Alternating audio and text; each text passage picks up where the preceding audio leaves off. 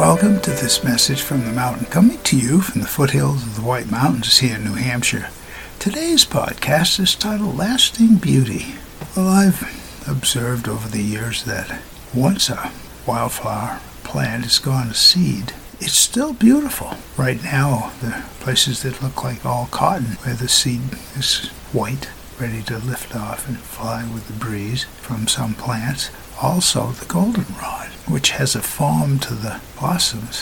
When they've all changed to seed, the shape is kept for a while. Beautiful. It's like a sculpture almost done by nature.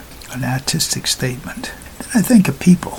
Older people that younger people think of going to seed that don't know much. Really, they have a lot of knowledge and a wealth of history that's worth recording in some cases, and others writing it down.